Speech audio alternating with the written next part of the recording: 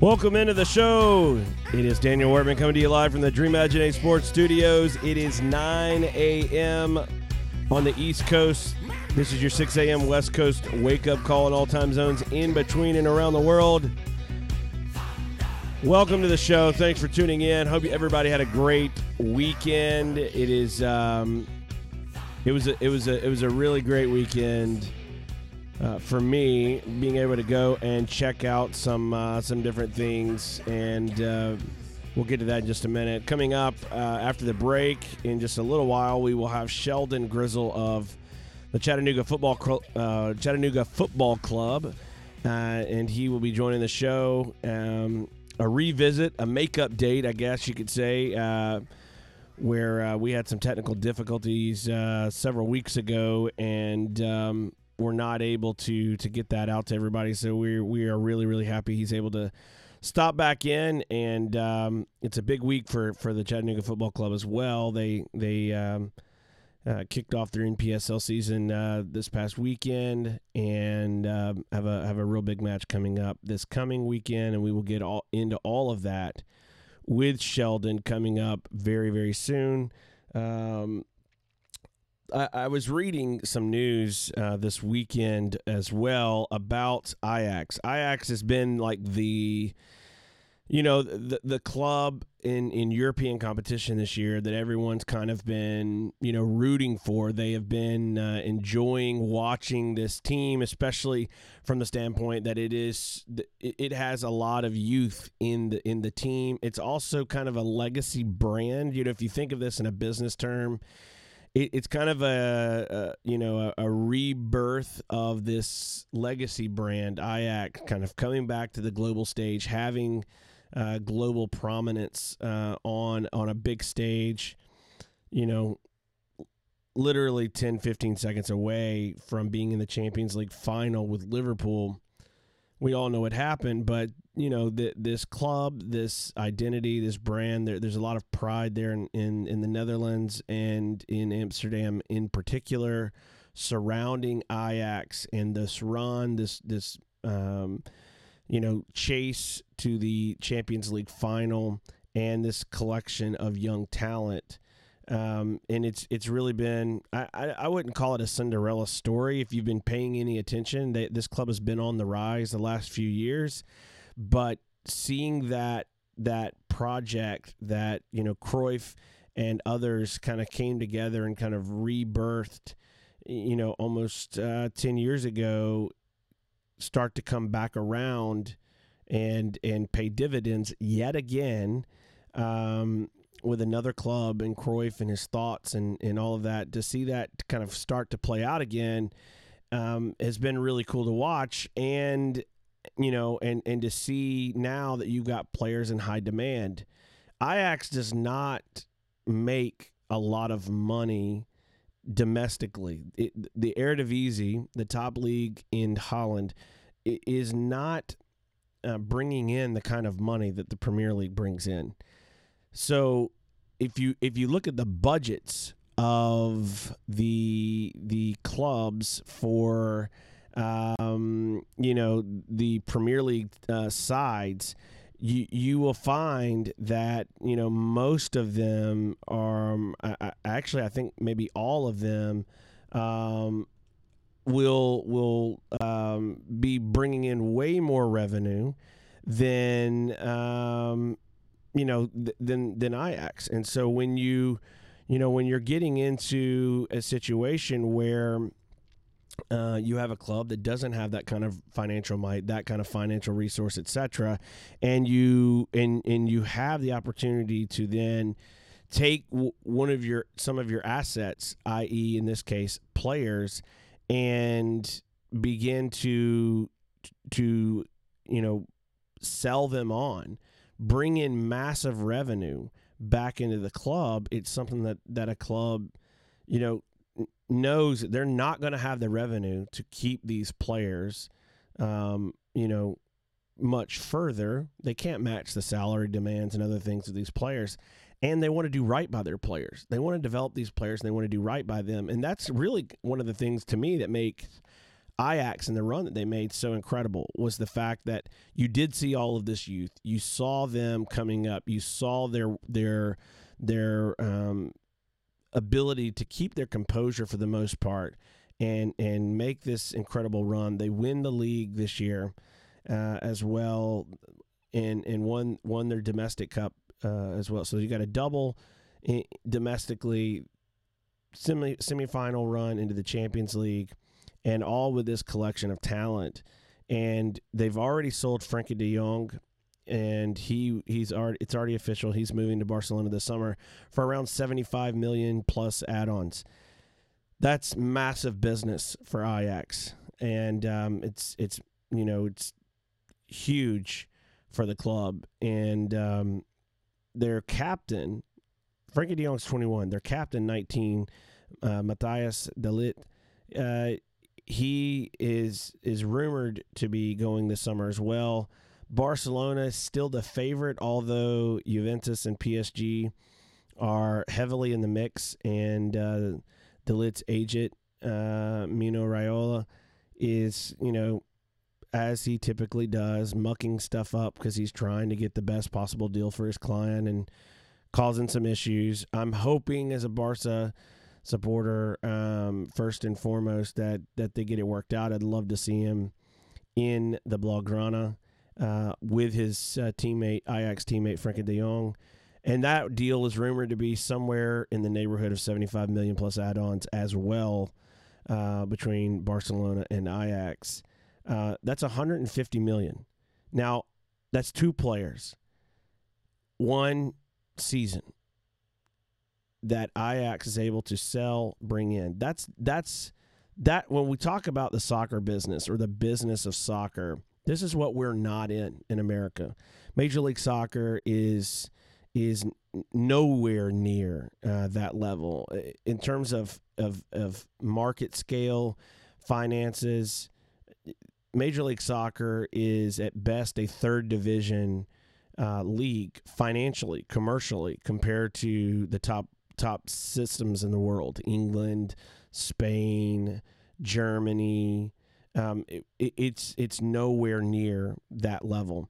So when that is America's first division, that's the sad state of American soccer. It's just a reality check, and we have to be honest with ourselves if we want to make progress. And that's something that we have to understand. This weekend, I was able personally to go and travel to Tallahassee, Florida, and take in the first ever home match, regular season match for Tallahassee SC in the Gulf Coast Premier League. And they were hosting the Gulf Coast Rangers Football Club. And although the stadium infrastructure is all kind of portable and it's brought in for each game day, look, for their first home opener, they had several hundred, somewhere in the neighborhood, 500, maybe 600, 700. I didn't get an exact count, but it was somewhere in that ballpark. Outstanding support, home opener, competitive match, right there in the shadows of Doak Campbell Stadium, which is the American football stadium for Florida State University.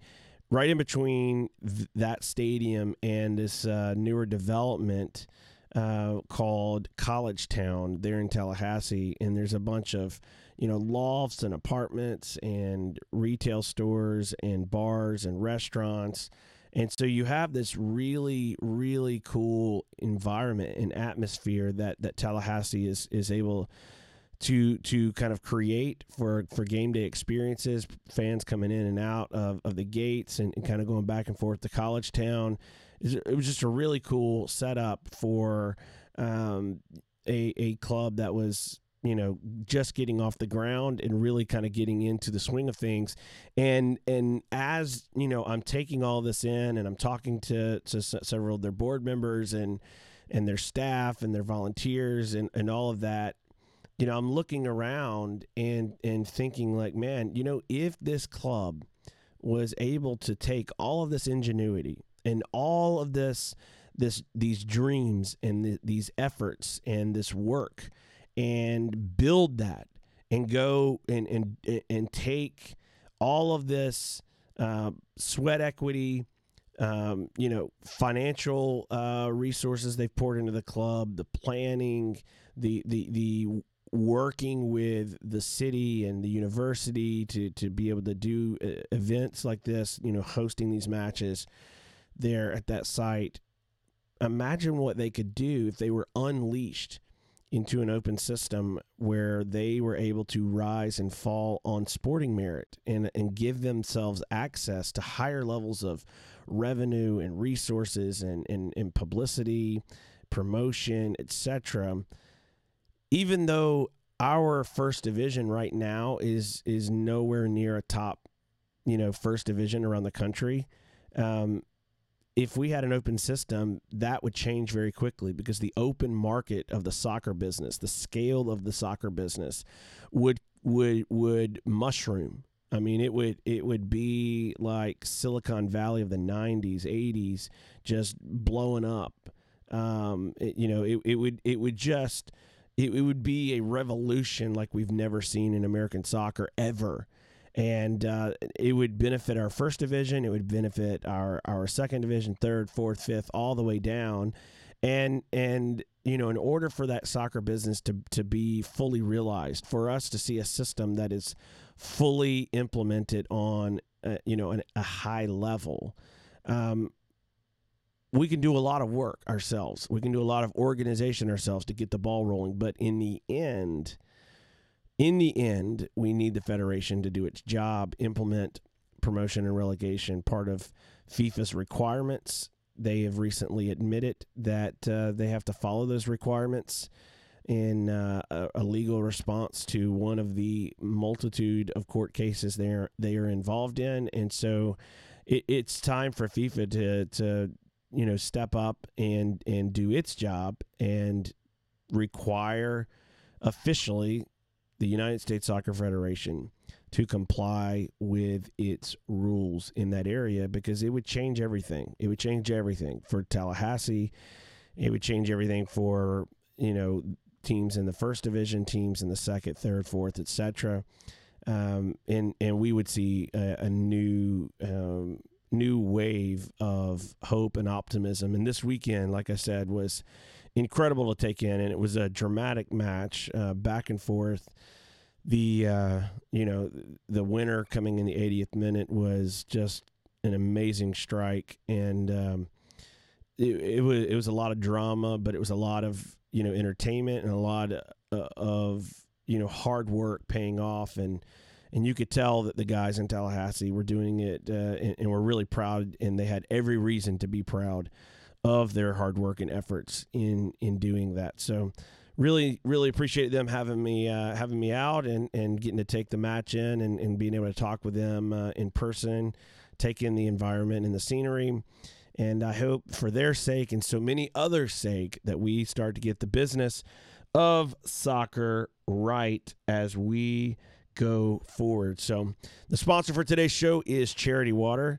Charity Water provides clean drinking water to people all over the world. They are changing lives, changing villages. They are doing amazing work. Check them out at charitywater.org. We will be right back after this break with none other than Sheldon Grizzle of the Chattanooga Football Club. पहिला म पनि बच्चा अवस्थामा रहँदाखेरि मैले के यो कल्पना गरेको थिएन कि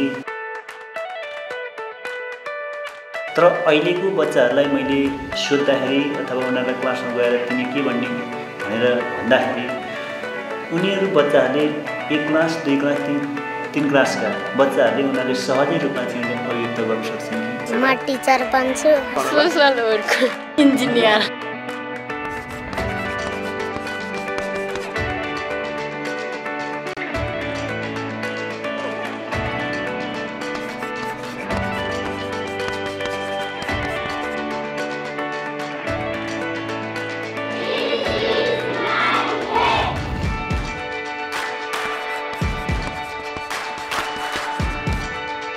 I am to be a pilot. Obviously, I'm police बनना चाहन्छु।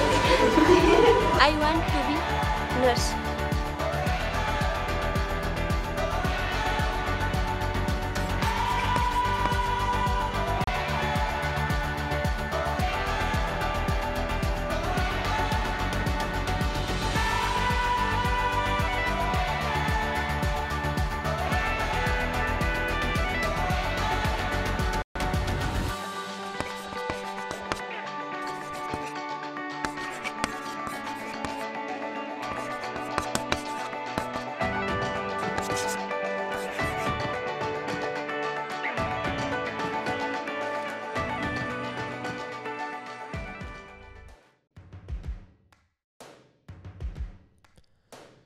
Welcome back into the show. Thanks for tuning in this Monday morning as we kick off yet another week of the show. And we are really excited to have joining us Sheldon Grizzle of the Chattanooga Football Club. Sheldon, welcome to the show. Thanks, Daniel. It's good to be back. And this time, now we'll be able to hear you, which is so good. And yeah, I appreciate that. I appreciate you coming back on after we had some technical difficulties. As we were launching the show, and you've had some time over these last few weeks. The club's been busy playing a bunch of preseason matches. I know you were able to host Bug Eaters, and you were hosted AFC Mobile, played some others, and then this past weekend. You kicked off your NPSL, I guess the classic version of the NPSL season with Greenville FC. You guys had a 2-2 draw. How was everything in the opening weekend of the official season kickoff? Yeah, it was good. Obviously, we always want to win, and we thought that we could have played a little bit better, finished some of our chances, been a little bit more organized in the back from counterattacks. But overall, I think the feeling is pretty good in Chattanooga. We've got a really good team. We were missing a few guys for that game due to injuries and some getting back and getting released from their teams overseas. So by the next league game that we have on June 1st, we'll have the full team and have trained together for several weeks at that point. So we're very excited about the team that we've got and put together, and looking forward to the future games here.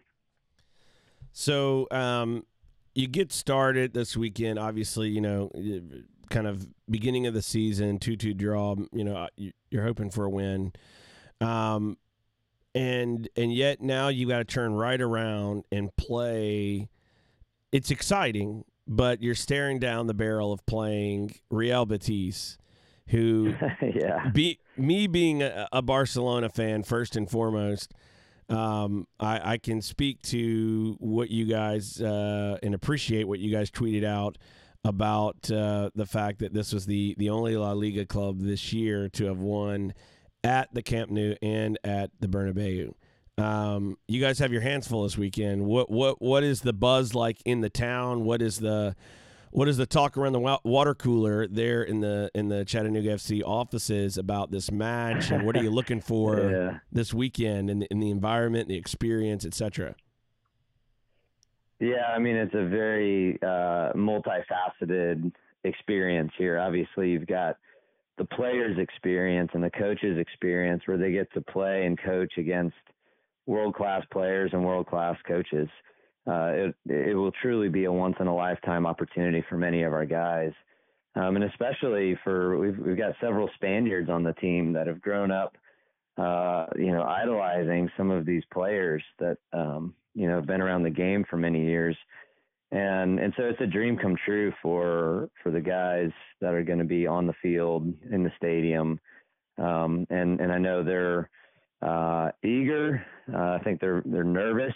There's lots of different emotions coming into play there. I've just been talking with the guys, and they realize that this is maybe an impossible task, but they're still excited for it nonetheless. Soccer is a weird sport. You just kind of never know what's going to happen. But I think really what's the most realistic thing is for our guys to go out there and work hard, and maybe have some individual wins. Beating a world-class player on the dribble, or combining some passes, getting a great shot off. And we'll just have to wait and see from what happens on the pitch standpoint. On the fan side, like you said, if you're a Barcelona fan or Real Madrid fan or Atletico, or really, if you're into European soccer, you've heard of Real Betis. And it's not as widely known of a brand in, American soccer circles, but if you follow European soccer, you know who they are. And so that, I think there's a growing amount of excitement, because the word is out now that this team is going to be here. They're really coming. I think there was a lot of doubt, and maybe there still is some doubt, like, are these guys actually bringing their first team? Everybody I talked to initially is just like, oh, so this is like their reserve team or their third team. And, you just kind of, grab them by the shoulders and say, like, no, this is the team. These are the guys that you see playing against Messi and all these players. And so that's kind of one of our big goals this week, is to make sure that people understand, like, this is the team that just beat Real Madrid. And they'll all be playing in Washington, D.C. against D.C. United on Wednesday of this week. And, that'll be their full team. That'll be the team that comes down and plays us. And so I think that will help people realize that, oh, yeah, this is the real team that's coming. So there's excitement about it coming. I think there's still some skeptics that really don't believe that they're really coming. But yeah, we're excited about it, and look forward to possibly a once in a lifetime experience for players, coaches, fans, staff, all that.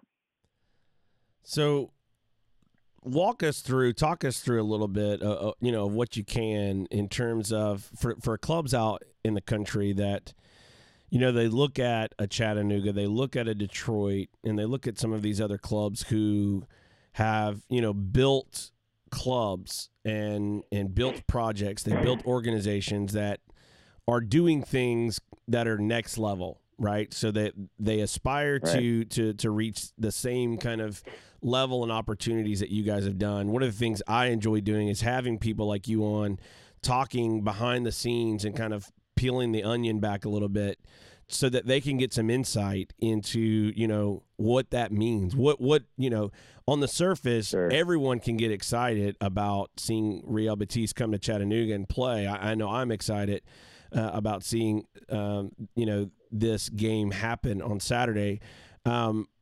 Process-wise, for those clubs out there who are dreaming about one day being able to do something like what you're doing this weekend, take us back a little bit. What is that process like, getting something like this together, conversations, planning, the dream in the first place? Kind of what is all of those pieces together, coming together? How did all that kind of happen to be able to have this moment and this opportunity on Saturday?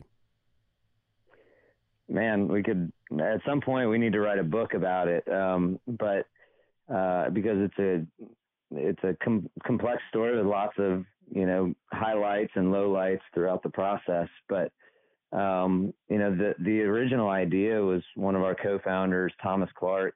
He was playing for an NPSL team down in Birmingham, living in Chattanooga and traveling back and forth between Chattanooga and Birmingham. It's about a 2-hour drive. And he just had a really bad experience with, I don't know if it was with the coach or what was going on there, but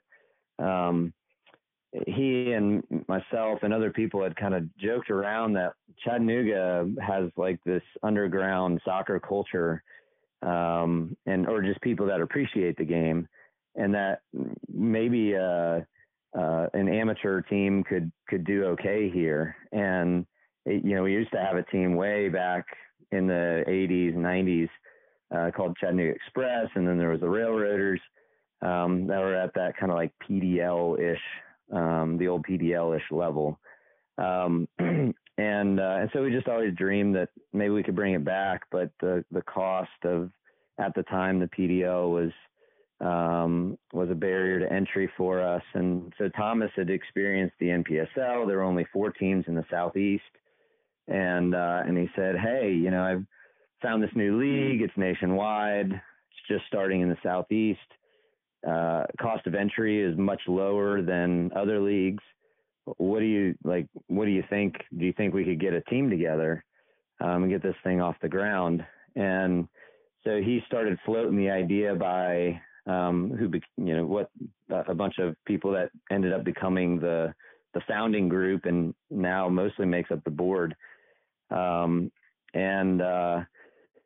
so, yeah, we just kind of went through some basic business models and projections, and we had hoped that maybe we would have 250 to 500 people on average throughout the season. So that's kind of how we built the model originally. And then, the first night comes and had over 1,500 people show up in a thunderstorm to watch us play. And it was really, really cool just to see, okay, wow, there's like a real connection, an authentic connection to people in Chattanooga. And so we were trying to figure out, like, then you're, trying to reverse engineer, like, why did they show up? And now we still do that. Why do they keep showing up? And for us, it really just came down to, the club was founded by 8, 9 people that are Chattanoogans. They're either born and raised here, or they've moved here with their family for various reasons, but they identify as Chattanoogans, and we built it for Chattanoogans. We didn't build this to go make a bunch of money. We didn't, this isn't some like, we weren't trying to do anything, in the American soccer hierarchy. Like, we were just trying to do something cool for our city. And a lot of us have traveled internationally and know that it's a world's game, and Chattanooga is becoming a more international city with Volkswagen and a bunch of other German and European companies moving various types of businesses here. And we have one of the fastest growing Latino populations in the country in a year-over-year growth standpoint. So we felt like it was a great tool to build community and to bring the world's game to Chattanooga. And I think that really resonated with people in Chattanooga, that it was just it was a homegrown, authentic, real thing, a real experience. It's not corporatized. It doesn't feel slick. It's real. And that means there's some hair on it sometimes. Like, we don't do everything perfectly smoothly, and everything's not perfectly buttoned up. But I think there's a lot of grace that people give for local small businesses, where the owners or the entrepreneurs are known in the community. And so anyway, it's just always been about Chattanooga, and not about anything else. Soccer is a tool that we use to improve the city. And so that at its core is what we're about. And it's what we continue to be about. And if we ever lose that, then, Chattanooga Football Club will just, probably be one of the other ghost clubs that that we see so often in American soccer.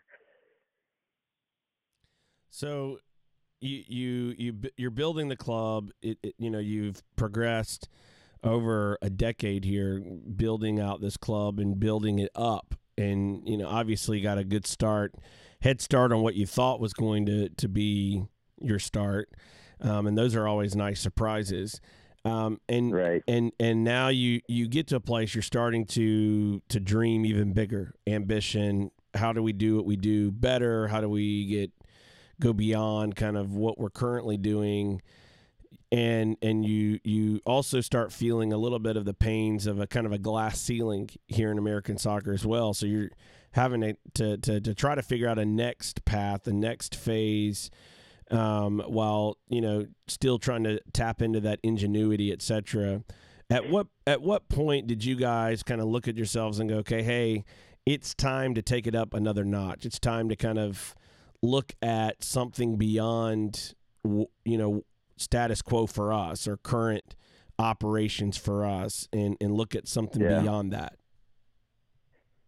Yeah, so we've had a couple different moments throughout the last several years that made us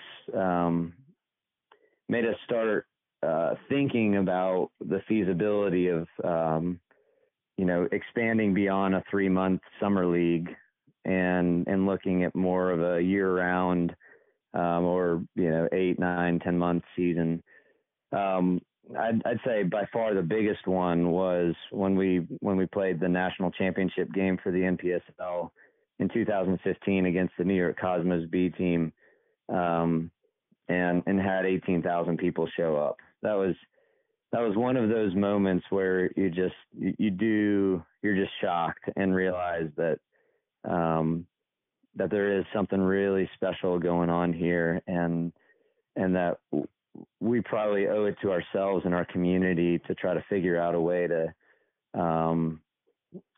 take that next step and professionalize our staff, our coaching staff, our players, all that kind of stuff.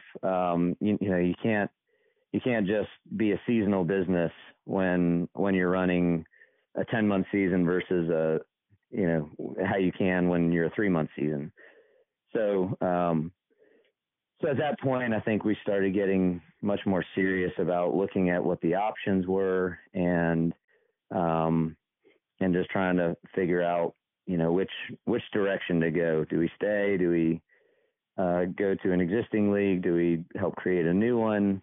Those are all different options that have been considered for at least 4 years or so. So in that process, you were able to kind of have a Moses moment and get up on the mountain and look over and see the promised land, having 18,000. You know what I'm saying? Like it's so sure. It is so important to for a lot of people, because it's that having that moment where you can actually have a tangible, visual kind of demo for the community to say, look, this is possible. This 18,000 is possible. We pulled it off this night. A lot of people struggle with visualization. They hear, right. They hear the dream or they hear ambition, but they really struggle to wrap their heads around, what does that look like in the end? What is really possible? And then you have the doubts and the fears and the skeptics, kind of all that kind of creeps in.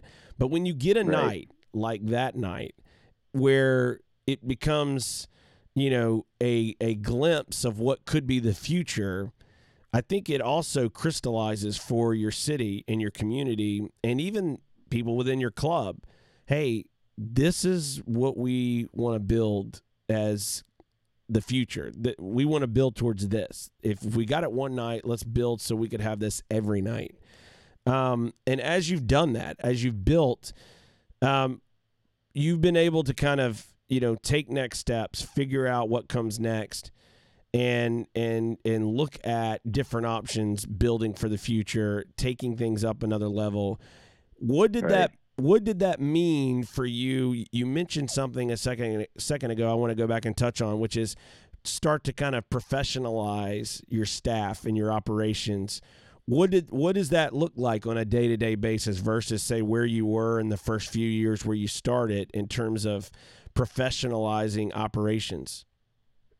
Yeah, well, the first few years, it was, probably the first 6 or 7 years of the club, it was all the board members and our friends and family and whoever we could get to come help us, unloading Tupperware bins of merchandise, out at the stadium that we were storing in one of our board members' basements, between games. And we were the ticket takers, and we were, the game day ops people, and we were the announcers. Actually, 2 of our guys are still the announcers. It was a completely volunteer driven organization. And that's what most people don't realize. They think of Chattanooga Football Club and they think of, 18,000 people or the Chattahooligans or, success on the field. And they don't realize that there were thousands and thousands of volunteer hours that were put in by a group of people that were committed to the cause of what we were doing, that it was bigger than ourselves. And so, literally for the first 6 or 7 years, we didn't have any full-time employees. It was just, we're hanging on for dear life during the summer, doing the best that we can, and take a few months off and then ramp it up again, December, January, starting to think about the next season. And then I think we added, 1 or 2 part-time people after a few years, and they were seasonal employees for the most part. And I can't remember the year. I think it was 2016 when we finally added a full-time, an actual full-time employee. So that worked to some extent for a couple of years, but as you look into, growing more and more and more, you need a bigger staff. You need full-time marketing people and sponsorship people and ops people and coaching staff. You need a lot more than what we were doing with our 3-month NPSL season. So we're still in the process of kind of going from this like volunteer driven mentality into a full-time, professionalized office mentality. And so we still operate as, to some extent as if we're, still this scrappy little startup club. I hope we never lose that. But we're in this like awkward adolescent phase where we're trying to grow up as well. And volunteering for that long is just draining, and people get burned out and all that. So we're trying to figure out what things can still be driven by the board as, just board members, and what things we need to hand off to full-time staff that can wake up every day thinking about those things. But I'm like, we're okay with that transition. And we think like this is the transitional year. Next year is the first year where we need to be ready to go. So we're learning a lot right now about all that stuff. And, do we need to add any more positions? If so, what are those positions and what are the roles and all that? If you just take a playbook from, MLS clubs or USL clubs, we haven't seen a lot of sustainability out of, prior examples, prior clubs. And so we don't want to just follow the playbook from other people, because the playbook hasn't really worked from a sustainability standpoint. And so we're just trying to, again, kind of write our own playbook and try to figure out what works for us and not just, not just follow somebody else's playbook. So it's a transition for sure, but we're we're game for it, and we're in the process of making it, and we're learning every day. So yeah, it's you never stop learning in this world. That's for sure. So if not MLS and not USL, and I am certainly not one, as you know, to defend either of them and say you should be learning. If anything, you should be learning what not to do. As clubs look to you, where do you look? If you're not looking to MLS and USL, are you looking to a Real Betis? Are you looking to clubs, throughout Europe, maybe at different levels, maybe at lower levels, and learning what they're doing as kind of inspiration as you are on this journey of education and building and creating this next level operation and organization? What are some of the things you do look at to learn from around the world, if not here domestically, in terms of, hey, this is the kind of rule book to follow? As you've identified, that's not really a good path to follow in terms of viability here in the U.S. Yeah. So where do you go for that? Well, I want to be clear that you can learn from anyone. So there's great things that we can learn from other clubs around the country, regardless of what league they're in. So I don't want to say that we're not learning from anyone in the U.S., because we are. We try to pay attention to what people in our industry are doing, and sometimes you copy and try to emulate those things, or take it and make it unique to Chattanooga-fy it. But those typically are more tactical things than strategic or organizational things. And so there's no one specific source that we go to. It's kind of like, actually look at other sports as well. Minor league baseball has some really interesting things that you can learn from that. But it's really hard to, if nobody's doing something in a sustainable way yet, then it's really hard to learn of what to do. It's a lot easier to learn of what not to do. And so that's some of what we're doing is process of elimination. We look at what some clubs are doing, and we realize, man, they're running $1 million in the red every year. How can we, what mistakes are they making, or how have they structured things that cause them to be running in the red, so badly. And then we try to avoid those things. And really that's been one of our MOs from the very beginning, which is why we joined the NPSL and not other leagues, because the cost of entry and the barrier to entry was a lot lower. And so that helped us get a club off the ground in a way that we would not have been able to get it off the ground in the first place. So we're just looking, we have a lot of innovative, creative, entrepreneurial people on our board, and who are now owners and investors. And so we're just always looking for better ways to do things. And we reevaluate literally every week, where the tensions are in the business, and how do we solve for those tensions. And so it's just this, one of my mentors calls it rolling imperfections. Like we're never going to have something just absolutely perfect. So let's just roll with it. Let's keep things moving in the right direction and learn as we go and iterate and just try to be creative, innovative, thoughtful, resourceful. So maybe in 5 years, right now we could probably write the book on how to start and run an amateur 3 month long, NPSL team. And then maybe in 5 or 10 years, we can write how to get a pro team off the ground in a way that doesn't bleed you dry.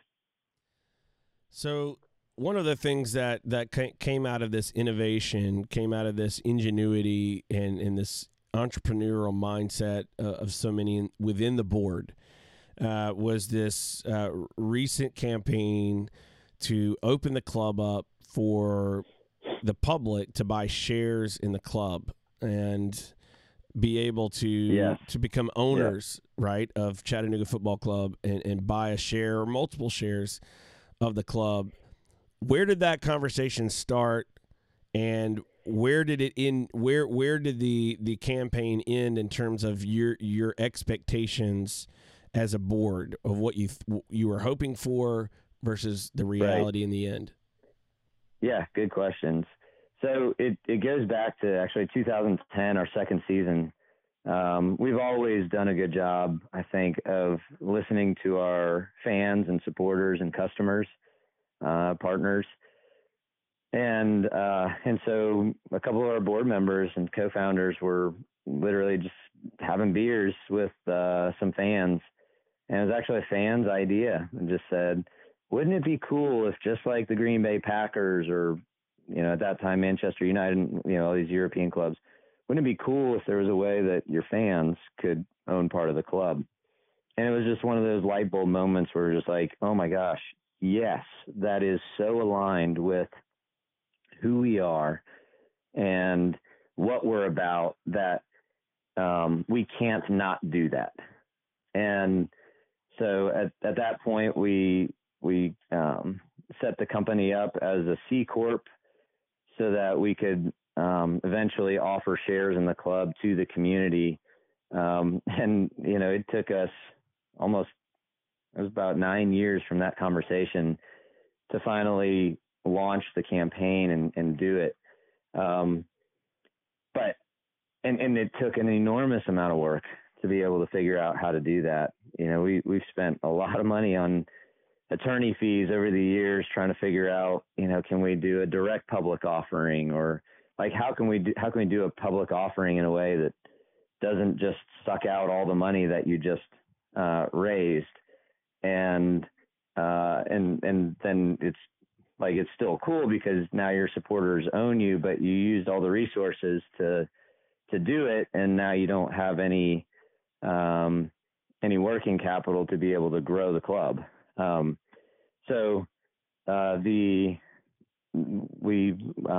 think it was the Obamacare, or not Obamacare, sorry, the Jobs Act that allowed for this type of crowdfunding through the internet to be done and to be accessible to all kinds of entrepreneurs around the country. And so once that got released, we started looking at that as a potential model for doing this kind of share offering. It's hard. I'm not going to lie to you. We've had dozens and dozens and dozens of clubs reach out to us saying, how have you done this? We want to learn from you. And we're not quite ready to write that playbook yet because we're still in the middle of it. But we can definitely say that it's surpassed our hopes for the campaign. We set our minimum really low at like $50,000. But I think we were expecting in that 250 to max 500 range. We thought we'd be knocking it out of the park if we hit 500. And as of now, I don't know where we're at exactly today, but somewhere in that $720,000 range with over 2,600 new shareholders in the club. And we've got 2 weeks left. And the pace has really picked up in terms of people buying in. So I couldn't tell you if we're going to land at 750 or 850 or more. But it's really been cool to see how it's been embraced through Chattanooga, but then also around the world. I think we have fans in 25 different countries now, and we've got supporter owners now in all 50 states as well. So it's to say it's blown us away is an understatement. So all that being said, how much is a share, and how could people, where can they go to buy the share or shares if they wanted to get in these last couple of weeks? Yeah, so it's if you go to owncfc.com, it'll redirect you to the WeFunder platform, and all of the details can be sought there. I actually don't know if I can, how many details I can go into. It's just safer to say, all the information is on the website. Go there, check it out. It's slightly more than the price of a season ticket. So it's very affordable. And we think that this is a piece of American soccer history. I'm confident that we'll see dozens of other clubs try this in the near future. And we just have that innovative spirit of like, we want to be the tip of the spear and find ways to do things that no one else has done before. And it's a little bit more painful doing life that way. But again, there's no good playbook to follow. So we're just trying to write our own playbook. I totally get it. I share that mentality in terms of, ingenuity, creativity, always trying to find solutions and find new paths, etc. And really do appreciate the work that you guys are doing in all areas. But this campaign specifically, I think is not only fascinating but encouraging. And I think it, my conversations with clubs around the country, it's also been very inspiring for them to see, another kind of piece of your story play out in doing something differently. And, the saying, you do the same old, expecting different results. It's insanity. You guys go in the opposite direction of that. You're always looking for, how can we do something different? How can we do something different? How can we find a new way? How can we, challenge the paradigm and see if there's another solution or another opportunity that works better?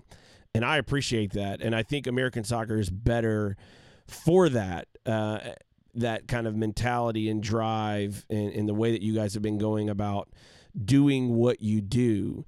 Looking back, and I asked you this question before, and maybe you're prepped now with a better answer, but where you feel like, okay, I know I'm ready because he asked me this last time, but no one heard your answer, so I just wanted to kind of ask you again a couple questions as we kind of wind up. The first is, yeah, sure. Looking back to the beginning 10 years ago, or even leading up to starting 10 years ago, what did you learn? What have you learned, and what would you do differently if you were to go back in time and be able to redo some things or start differently?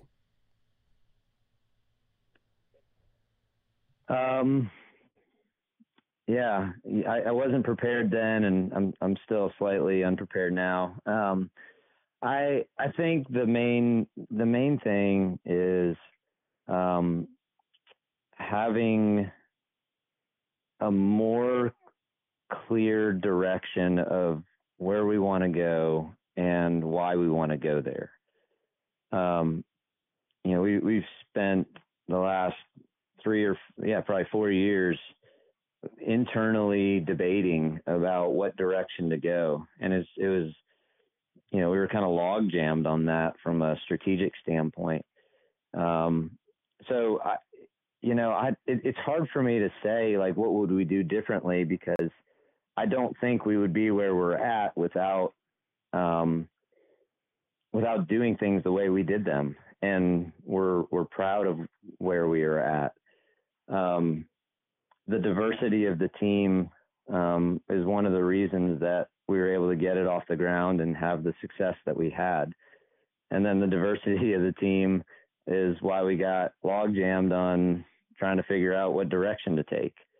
And ultimately, that's one of the reasons why, there was a lot of soccer drama in Chattanooga, was because of differing opinions on culture and philosophy and why are we doing what we're doing. Some people wanted it to be about money, and some people wanted it to continue to be about the community. And that's a really stark contrast.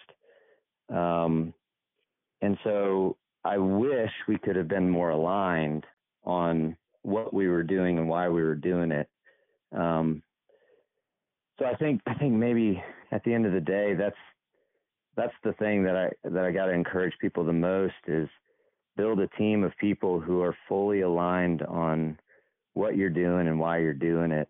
And then never stray from that culture, and those values.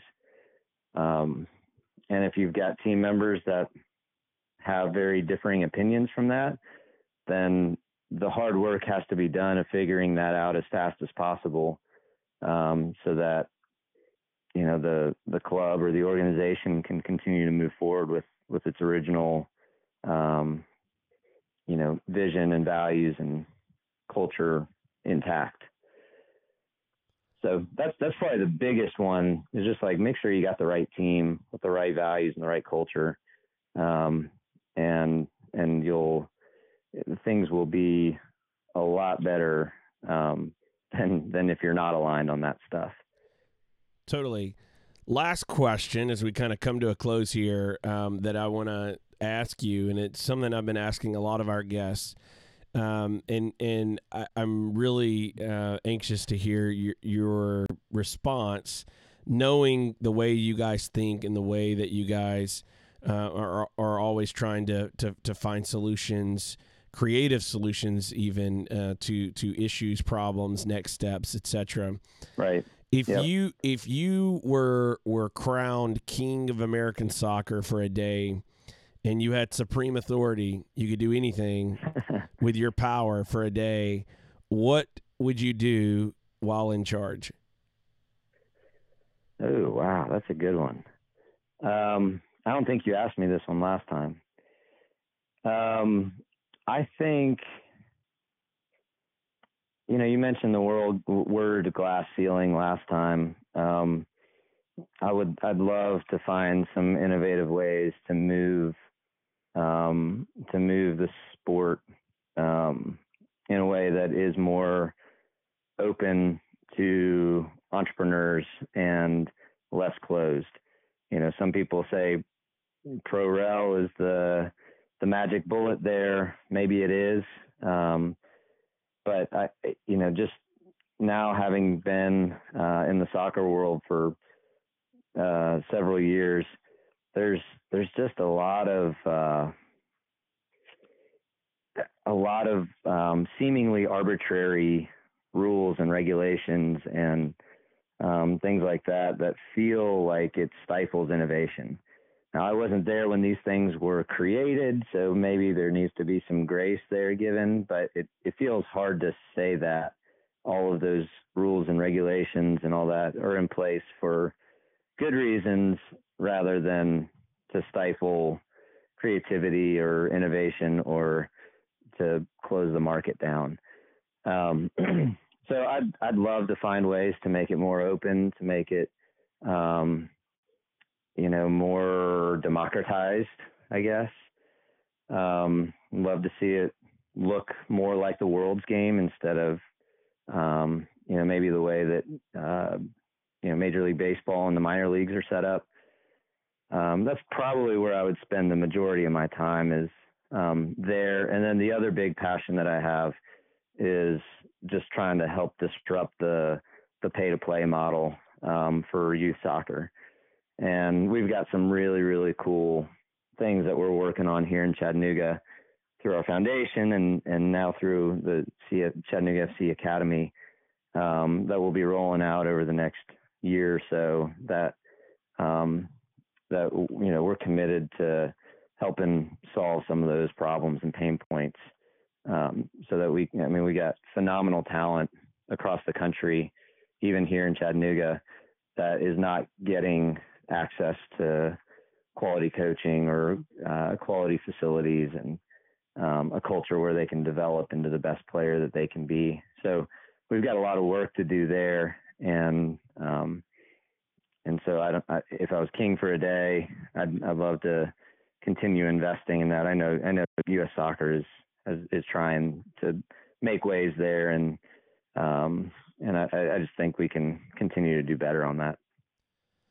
Well, those are two ginormous massive tasks, but as king for a day, I have no doubt that you would be able to accomplish those.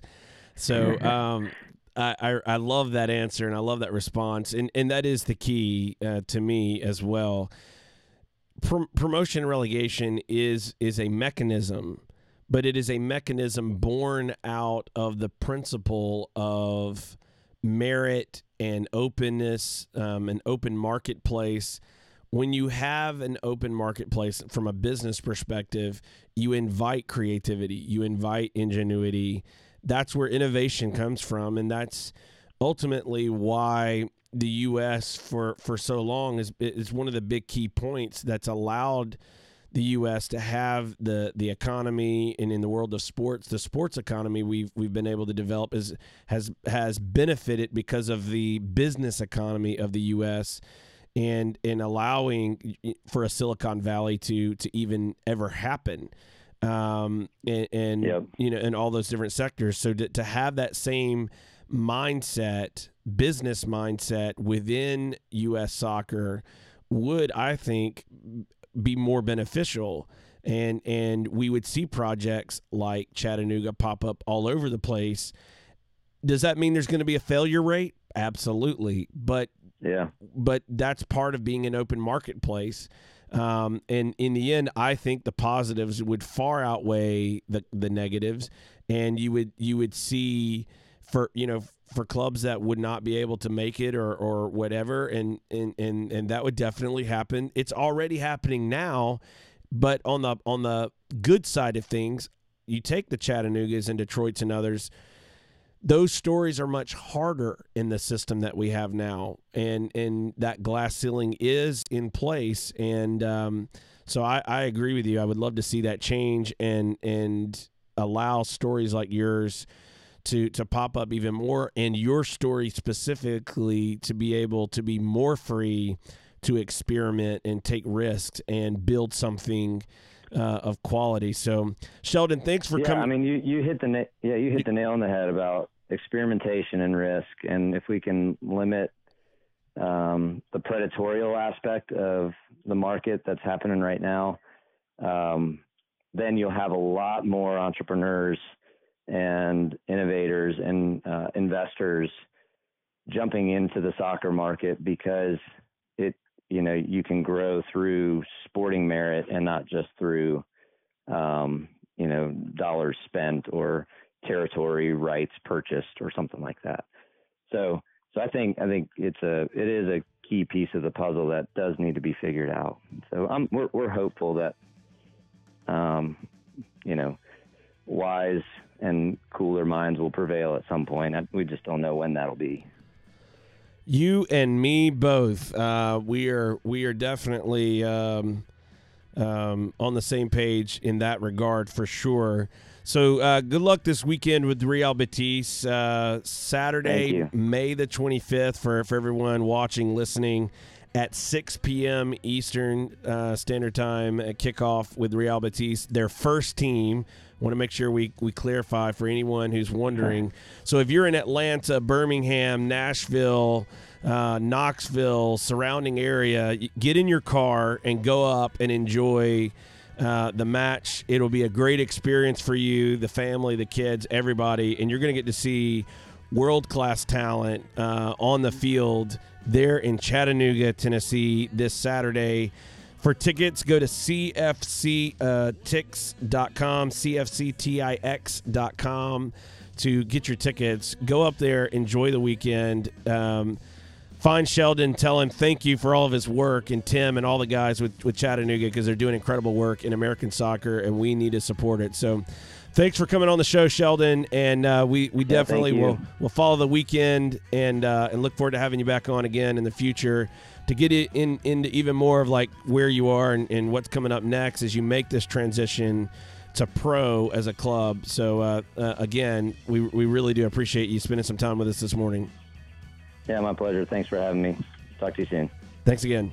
That was Sheldon Grizzle of the Chattanooga Football Club, and really do appreciate him coming on. Thanks to him and to Tim and all the guys with Chattanooga Football Club. Their work is inspiring so many, this next generation and wave of clubs especially, and learn from them, learn from their lessons, but also watch their story and follow it, support it, because we need more of it. So thanks for joining the show today. Really look forward to our lineup this weekend. Tomorrow we have joining us Tiffany Weimer, and I really, really am excited about having a chat with her about her story, her career, etc. And so tune back in tomorrow, 9 a.m. Eastern Standard Time. As always, watch live on danielworkman.com, and really do appreciate everybody tuning in. So until tomorrow, we will see everybody then.